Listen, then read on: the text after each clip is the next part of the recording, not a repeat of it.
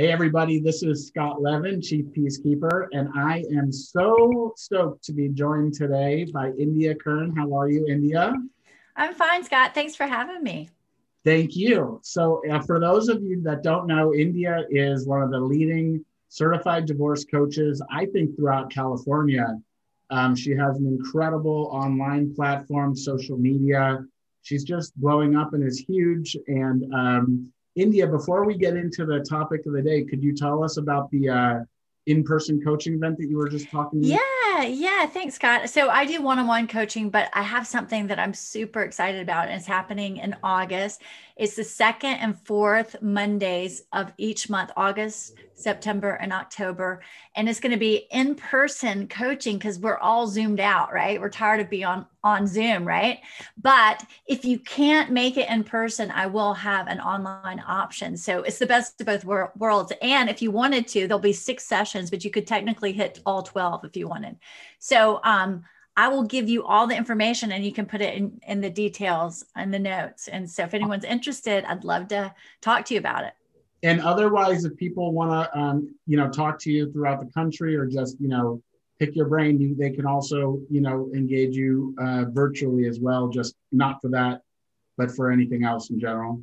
Absolutely. And I have a discovery call. So that's a free call, and we can talk and see if coaching's a fit for you. So you can find that on indiakern.com, just India like the country, Kern, KERN.com. Awesome. Well, so India and I were talking just before this, and I think a great topic for conversation with an elite, divorce coach like India is basically as a mediator. I'm a full-time mediator. I'm an attorney, but I just help people resolve disputes. And in the divorce world, unfortunately, a decent amount of people that come to me are dealing with the kickback of discovering that, there was a cheating situation in the marriage.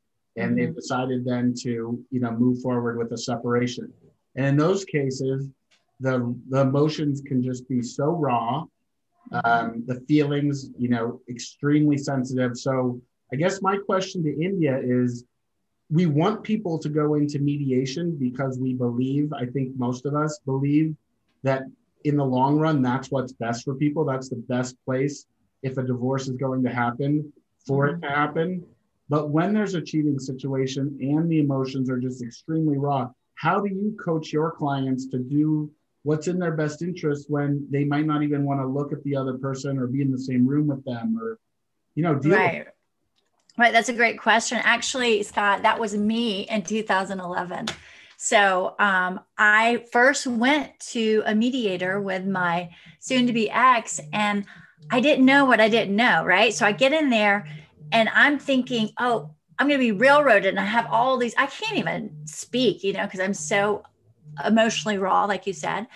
And I had no idea that I could have a consulting attorney and I could have an advocate. So my decisions were made based off of little information, right? So if I had had a divorce coach or someone educating me, I would have definitely taken that route, because the alternative was litigation. And we fought a lot. And the money, I mean, you can imagine we spent so much money and it was unnecessary.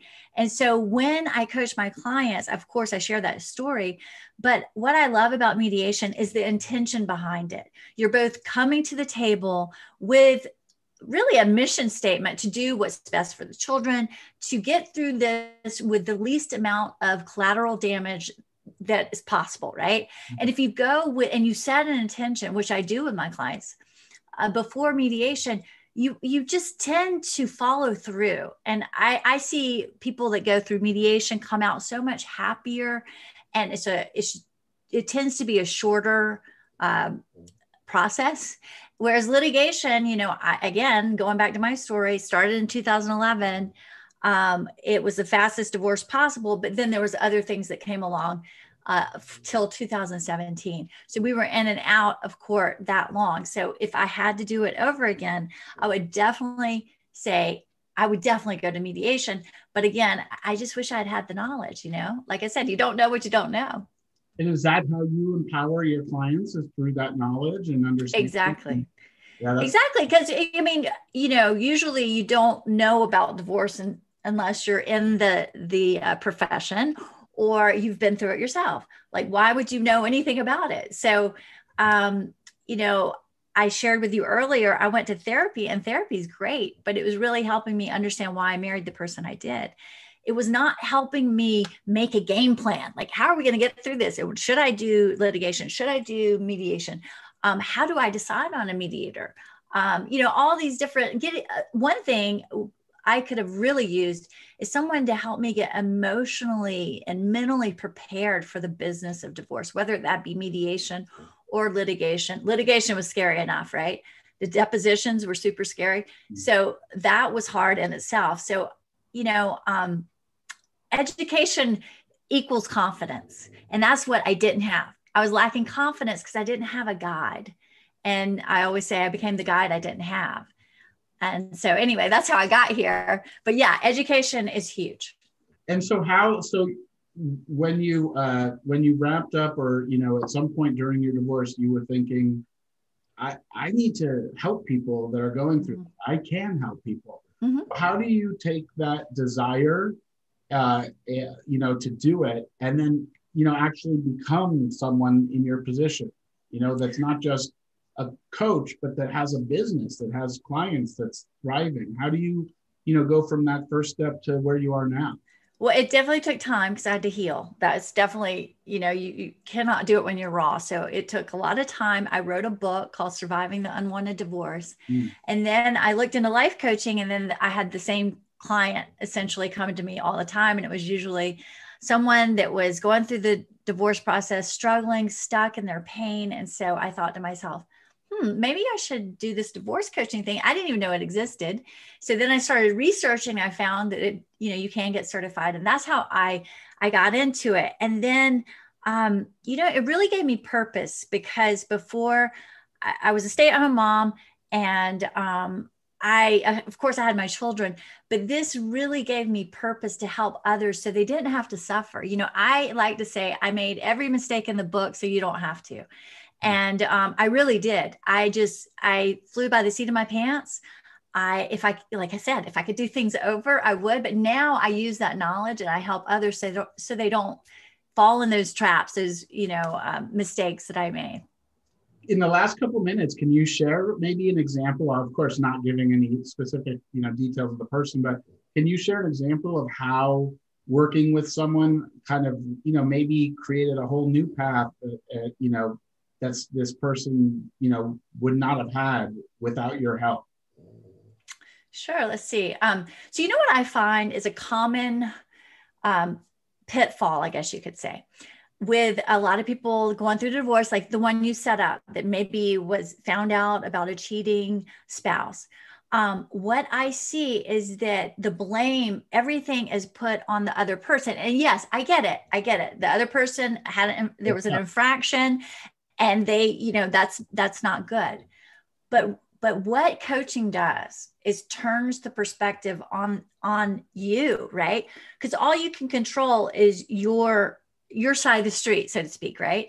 So the greatest thing about that is that you have control of your feelings.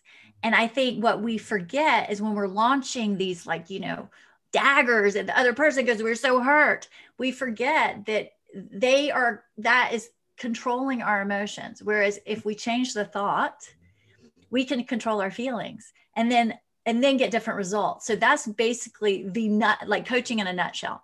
Change your thoughts, change your life. And so that's where I would say everything starts with you and staying on your side of the street.